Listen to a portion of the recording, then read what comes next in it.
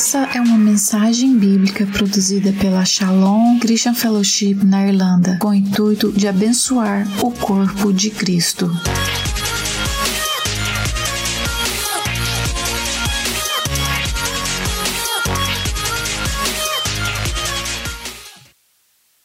Vamos orar, vamos pedir para que Deus fale conosco.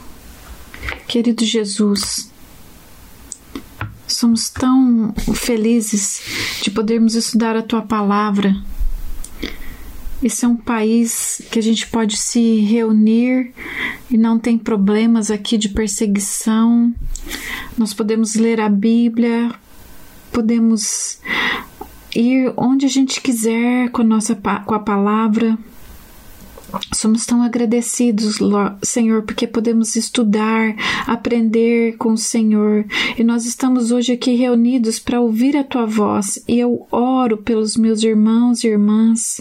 Oro para que o Senhor, ó Deus, possa vir sobre nós e derrame sobre nós revelação da Tua Palavra. Nossos corações possam ter uma revelação para entender.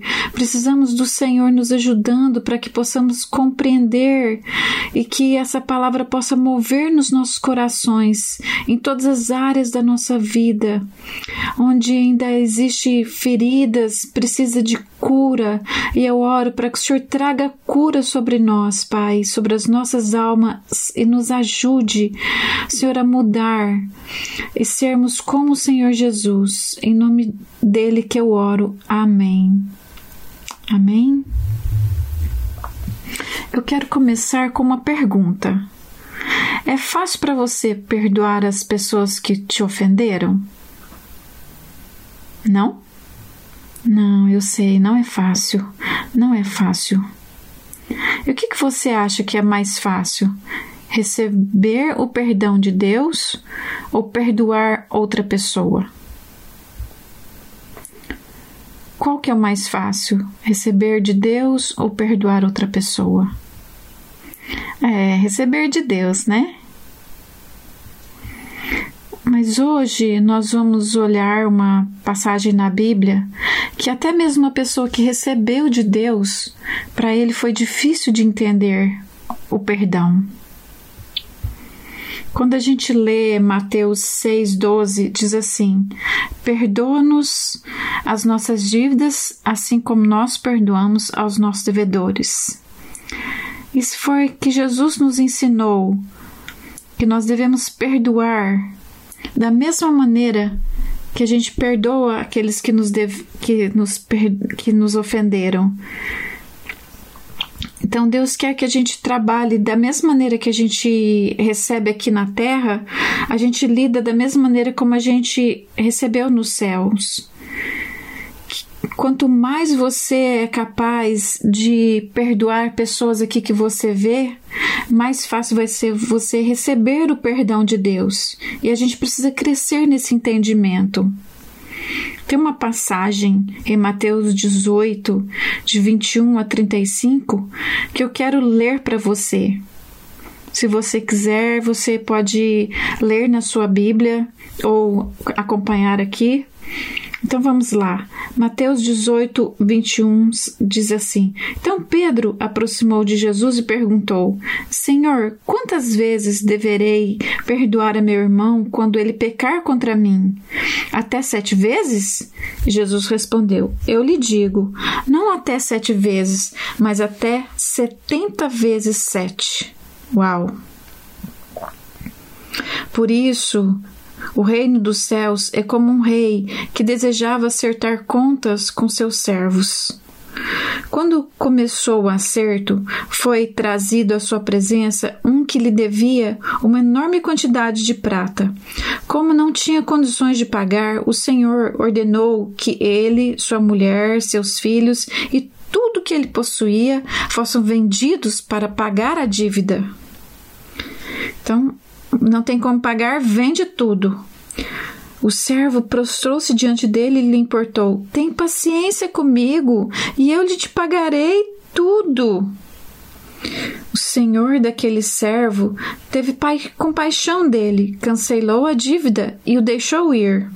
Mas Quando aquele servo saiu, encontrou um dos seus conservos que lhe devia 100 denários. Só 100 denários.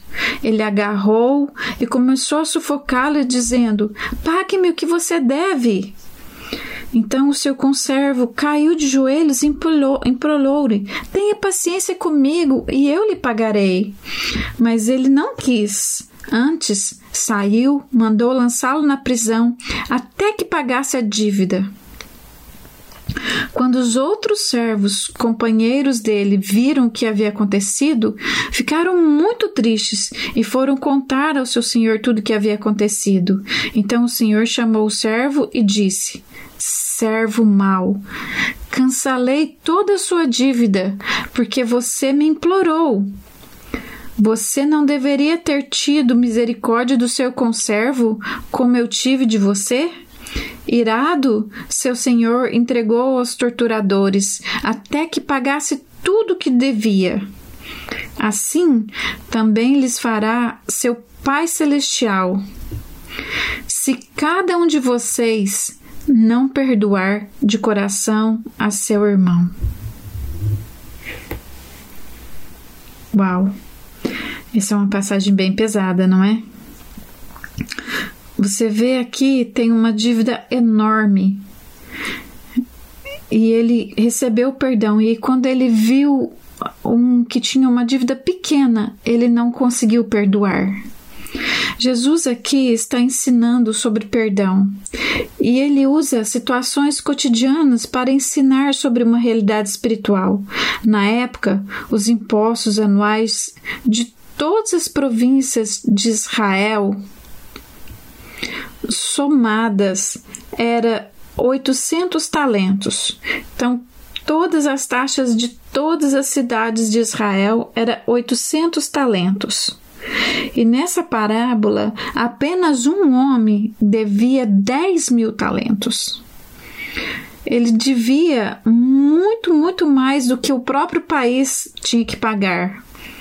Só para você saber, um talento era o equivalente a 15 anos de trabalho.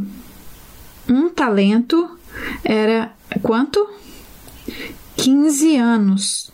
15 anos. Imagina, um talento, 15 anos. Então, esse cara deveria trabalhar 150.000 anos para pagar sua dívida. Muito difícil de pagar. As pessoas que estavam ouvindo a parábola sabiam que isso matematicamente era impossível. Esse cara devia mais do que toda a riqueza das nações daquele dia. É como dizer, tipo assim, o presidente do seu país chama você no escritório dele e exige que você pagasse a dívida nacional do seu país. Você poderia fazer isso? Ninguém pode fazer isso. Mas Jesus exagerou para mostrar uma verdade para nós. Porque quando você olha aqui, você pode ver uma coisa, que o rei, o mestre nessa passagem é o Senhor Jesus. E quando Jesus estava ali naquela cruz de injustiça, ele disse: Pai, perdoa-lhes, eles não sabem o que estão fazendo. A maioria das vezes eu acho que a gente até sabe o que a gente está fazendo, mas mesmo assim ele morreu por nós. A gente consegue ver nossos erros, não é? Mas ele pagou o preço por nós do mesmo jeito. No versículo 26, o primeiro homem, ele pediu por misericórdia. Ele falou: tem paciência de mim. Em grego, a palavra é makrotumasson. Não sei se eu estou falando a pronúncia correta, mas essa palavra significa extensão de tempo, um atraso. Aquele homem estava pedindo: me dá um tempo, eu vou te pagar. Você acha que ele ia conseguir pagar a dívida dele? Impossível, jamais.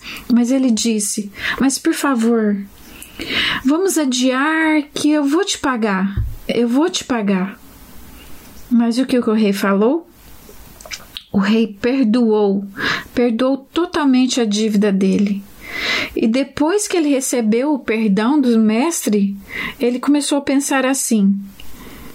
Ele pensava desse jeito: eu vou cobrar a quem me deve. Mesmo que ele recebeu a graça, ele não conseguia compartilhá-la com outros. E ele foi atrás daquele amigo só para cobrar 100 denários. Era um dinheiro muito pequeno, muito pouco, mas ele era apegado ao dinheiro e ele queria aquilo lá de volta. Ele não entendia o que ele tinha recebido do seu Senhor. Pessoas que não perdoam, eles não conseguem perdoar. Isso é o que acontece quando a gente não entende o perdão de Deus. A gente é incapaz de estender isso aos outros. Quando a gente guarda rancor no nosso coração, a gente sofre desses sentimentos de culpa, de ressentimento, e a gente vive numa prisão emocional, onde nós somos torturados por todo tipo de conflito emocional, porque a gente não é capaz de perdoar aqueles que nos ofenderam, e a gente começa a sofrer dentro de nós, e isso nos deixa doentes. Você já sofreu disso? Sim, a gente sofre, a gente fica doente dentro da gente. Deus é amor, mas também justo. E quando nós andamos na verdade, na justiça, nós nos alinhamos com Ele. Porque nosso Deus, Ele é amor, Ele é justo. E quando a gente anda nesse caminho, a gente se torna parecido com Ele. E eu gostei muito também dessa frase desse pastor chamado Dan Bon. Ele disse: tornamos-nos profundamente humanos quando estamos dispostos a confessar que estávamos errados, que pecamos e que precisamos de perdão. Quando a gente é capaz, as pessoas da nossa família, dizer para elas: nos perdoa, me perdoa, a gente se torna mais, a gente se conecta mais com essas pessoas. Isso é muito importante. Às vezes a gente fala: eu não vou pedir perdão, eu não vou pedir perdão, a gente se orgulha e a gente se fica distante um do outro, mas quando a gente se humilha, quando a gente pede perdão, a gente se conecta com um ao outro, a gente fica mais próximo das pessoas que a gente ama, e isso é muito importante entender. Eu quero explicar um pouco para você por que a nossa mente às vezes é tão difícil de entender perdão. Tem uma maneira da justiça daqui no mundo acontecer. Quando as pessoas fazem algo errado, o que acontece? Elas são enviadas para o tribunal, aí chega lá, eles são julgados.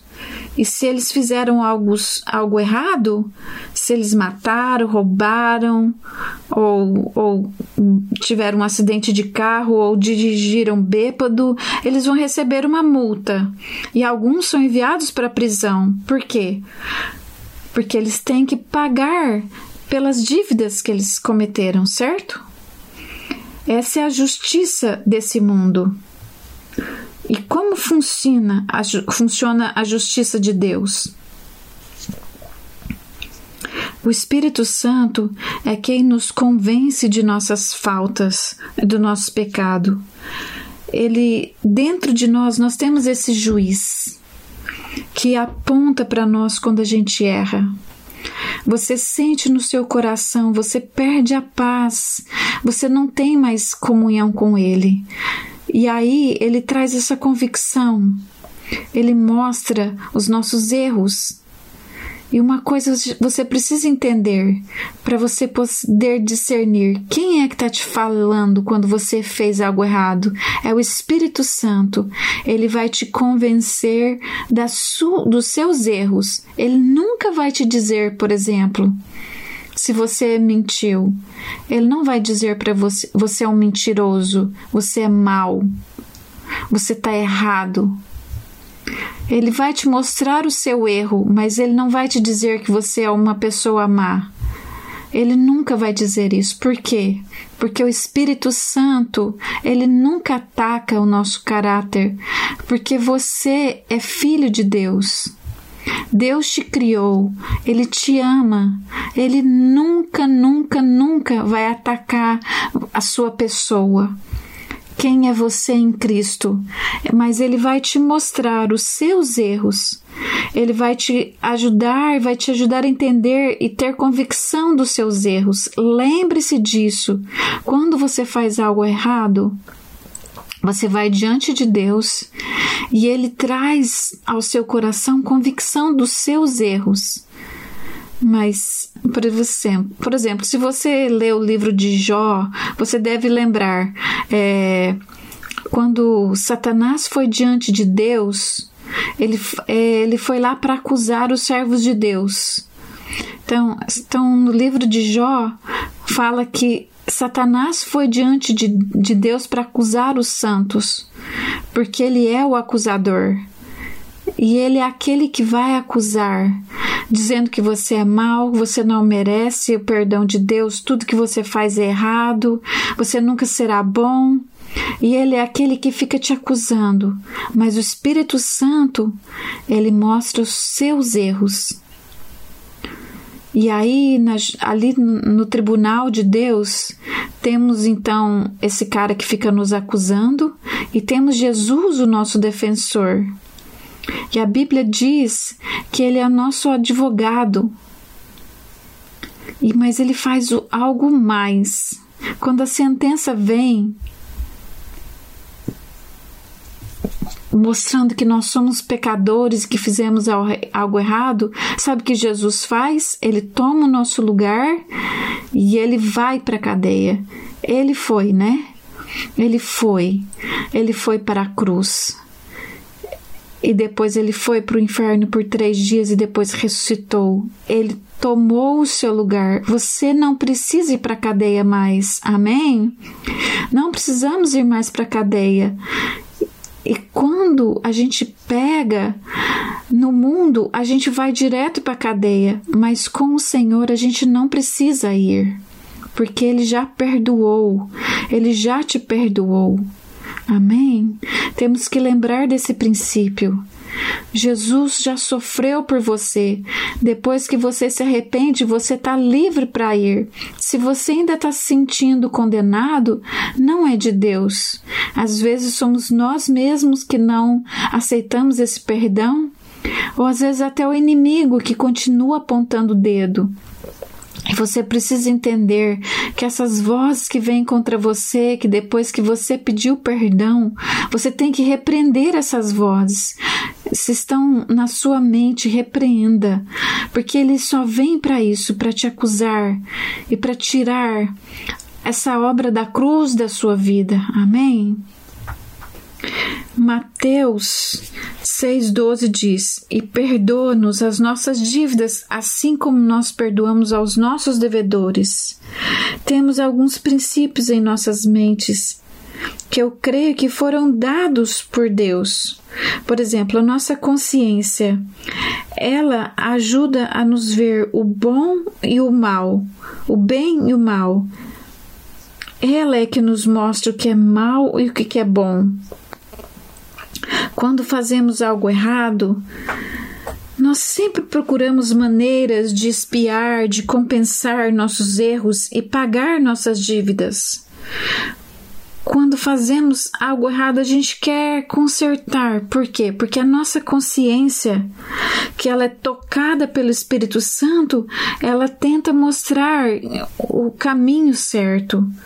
Quando cometemos um erro, nós sentimos esse desejo de consertar, e às vezes a gente vem e tenta até se machucar, condenando aquele erro, mas precisamos entender, não é assim que nós vamos ser restaurados, não é com a gente se penalizando, com a gente se ferindo.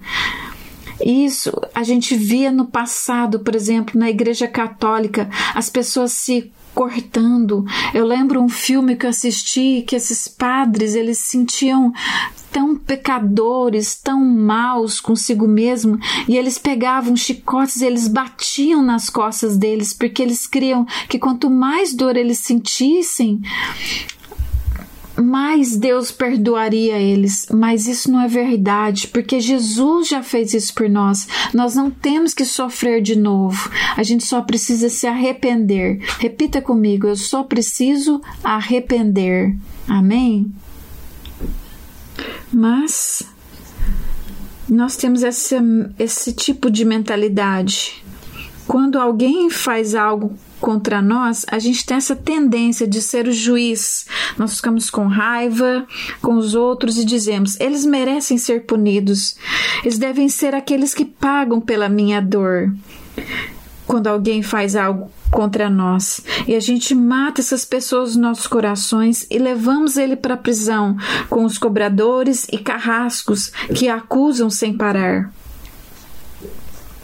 Eu estou lembrando da passagem que a gente leu lá.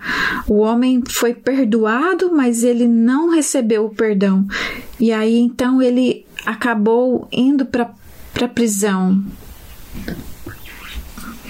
Porque aquele homem não aceitou o perdão de Deus e do mestre, então ele condenou o amigo dele. É assim que a gente faz. Quando a gente não entende o perdão de Deus, a gente se torna um acusador e a gente quer acusar as pessoas. E esses acusadores, eles produzem conflitos dentro de nós, estresse e vários tipos de problemas psicológicos. Eu creio que mais ou menos 75% das pessoas hospitalizadas, elas sofrem de problemas emocionais. E por causa dos problemas emocionais, elas sentem isso no corpo, porque nossa mente está conectada com o nosso corpo. E quanto mais paz a gente está com o Senhor, mais cura a gente recebe nos nossos corpos. O servo da parábola não entendeu que havia sido 100% perdoado e por isso ele saiu cobrando de seus companheiros. Quando não entendemos o perdão de Deus, somos prisioneiros de ressentimentos, sentimentos de culpa, esforço próprio e aflição. Como ele sentia que tinha uma dívida, achava que ainda tinha que pagá-la e cobrar as dívidas de seus devedores. A boa nova do Evangelho precisa penetrar em nossos corações e ser expressa em nossas atitudes. Não basta apenas cantar canções, meus queridos irmãos. Isso precisa fazer parte da nossa maneira de ser. Precisa mudar nossos comportamentos. A graça não é apenas um favor merecido de Deus, é algo que nunca podemos alcançar por nossos próprios esforços e também é algo que nunca seremos capazes de retribuir. Vamos repetir? A graça não é apenas um favor merecido de Deus, é algo que nunca poderemos alcançar por nossos próprios esforços e também é algo que nunca seremos capazes de retribuir. Perdão que vem do Senhor é a graça imerecida. E para a gente fazer algumas conferências e checar, vamos prestar atenção. Como eu sei que não estou desfrutando dessa graça de Deus? É quando ainda sou movido por sentimentos de culpa e justiça e eu tento agradar a Deus. Eu tento fazer coisas para eles, para que eu possa conquistar o amor dele. Então, às vezes a gente se torna muito religioso, a gente lê a Bíblia, a gente ora, mas não estão fazendo isso movido por amor, mas estão fazendo só para agradar a Deus. Olha aqui, Deus, ó, eu orei hoje, me abençoa então, ó, porque eu fiz isso. A gente não pode ficar barganhando com Deus, não é assim. Nós temos que construir relacionamento com Ele. E também a gente pode se tornar assim com as pessoas. A gente nunca tem prazer de estar com as pessoas. A gente pode se tornar como Marta. Lembra? Maria estava lá aos pés de Jesus, recebendo dele. E a gente fala, não é tempo para isso não. Vamos trabalhar. Temos que trabalhar. E a gente nunca para desfrutar a presença do Senhor. E a gente precisa encontrar esse equilíbrio no nosso dia a dia, aproveitando e se alegrando na presença do Senhor. Às vezes a gente se age como o servo, a gente acha que a gente tem uma nota promissória para pagar para Deus, e a gente não experimenta desse amor de Deus. Quem não entende perdão não pode perdoar. É por isso que na passagem vemos que ele saiu para acusar seu amigo logo após sua audição com o rei. Aqueles que sofrem rejeição normalmente rejeitam os outros. Aqueles que não recebem perdão não podem perdoar. E aqueles que não recebem graça não concedem graça. E como consequência disso, temos conflitos emocionais e rompemos relacionamento com os outros. E eu quero te dar 3 testes aqui para você saber se você precisa perdoar alguém ou receber mais do perdão de Deus. Primeiro ponto, ressentimento. Você está se ressentindo de alguém? O ressentimento é uma emoção complexa e multifacetada que tem sido descrita como uma mistura de decepção, desgosto, raiva e medo. Eu vou repetir. O ressentimento é uma emoção complexa e multifacetada que tem sido descrita como uma mistura de decepção, desgosto, raiva e medo. Às vezes, você fica próximo de alguém e em vez de ficar feliz de estar perto, você tem esse sentimento de decepção, essa raiva ou esse desgosto, e você tem medo de estar perto dessa pessoa. Isso significa que precisa haver libertação de perdão. Você tem esse sentimento em relação a algum membro da sua família que te feriu no passado? Outro ponto, responsabilidade. Você culpa os outros por você ser a maneira como você é ou como você age?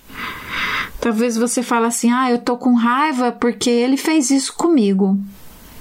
Em muitos casos, perdoar os outros é assumir responsabilidade por nossos próprios erros. Às vezes a gente fala, eu tô sentindo assim porque você fez isso comigo.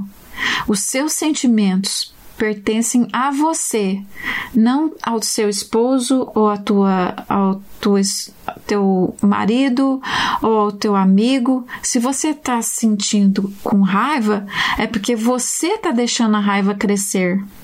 Me desculpa. Às vezes o Márcio pode fazer algo para mim, mas eu posso escolher sentir raiva ou perdoá-lo.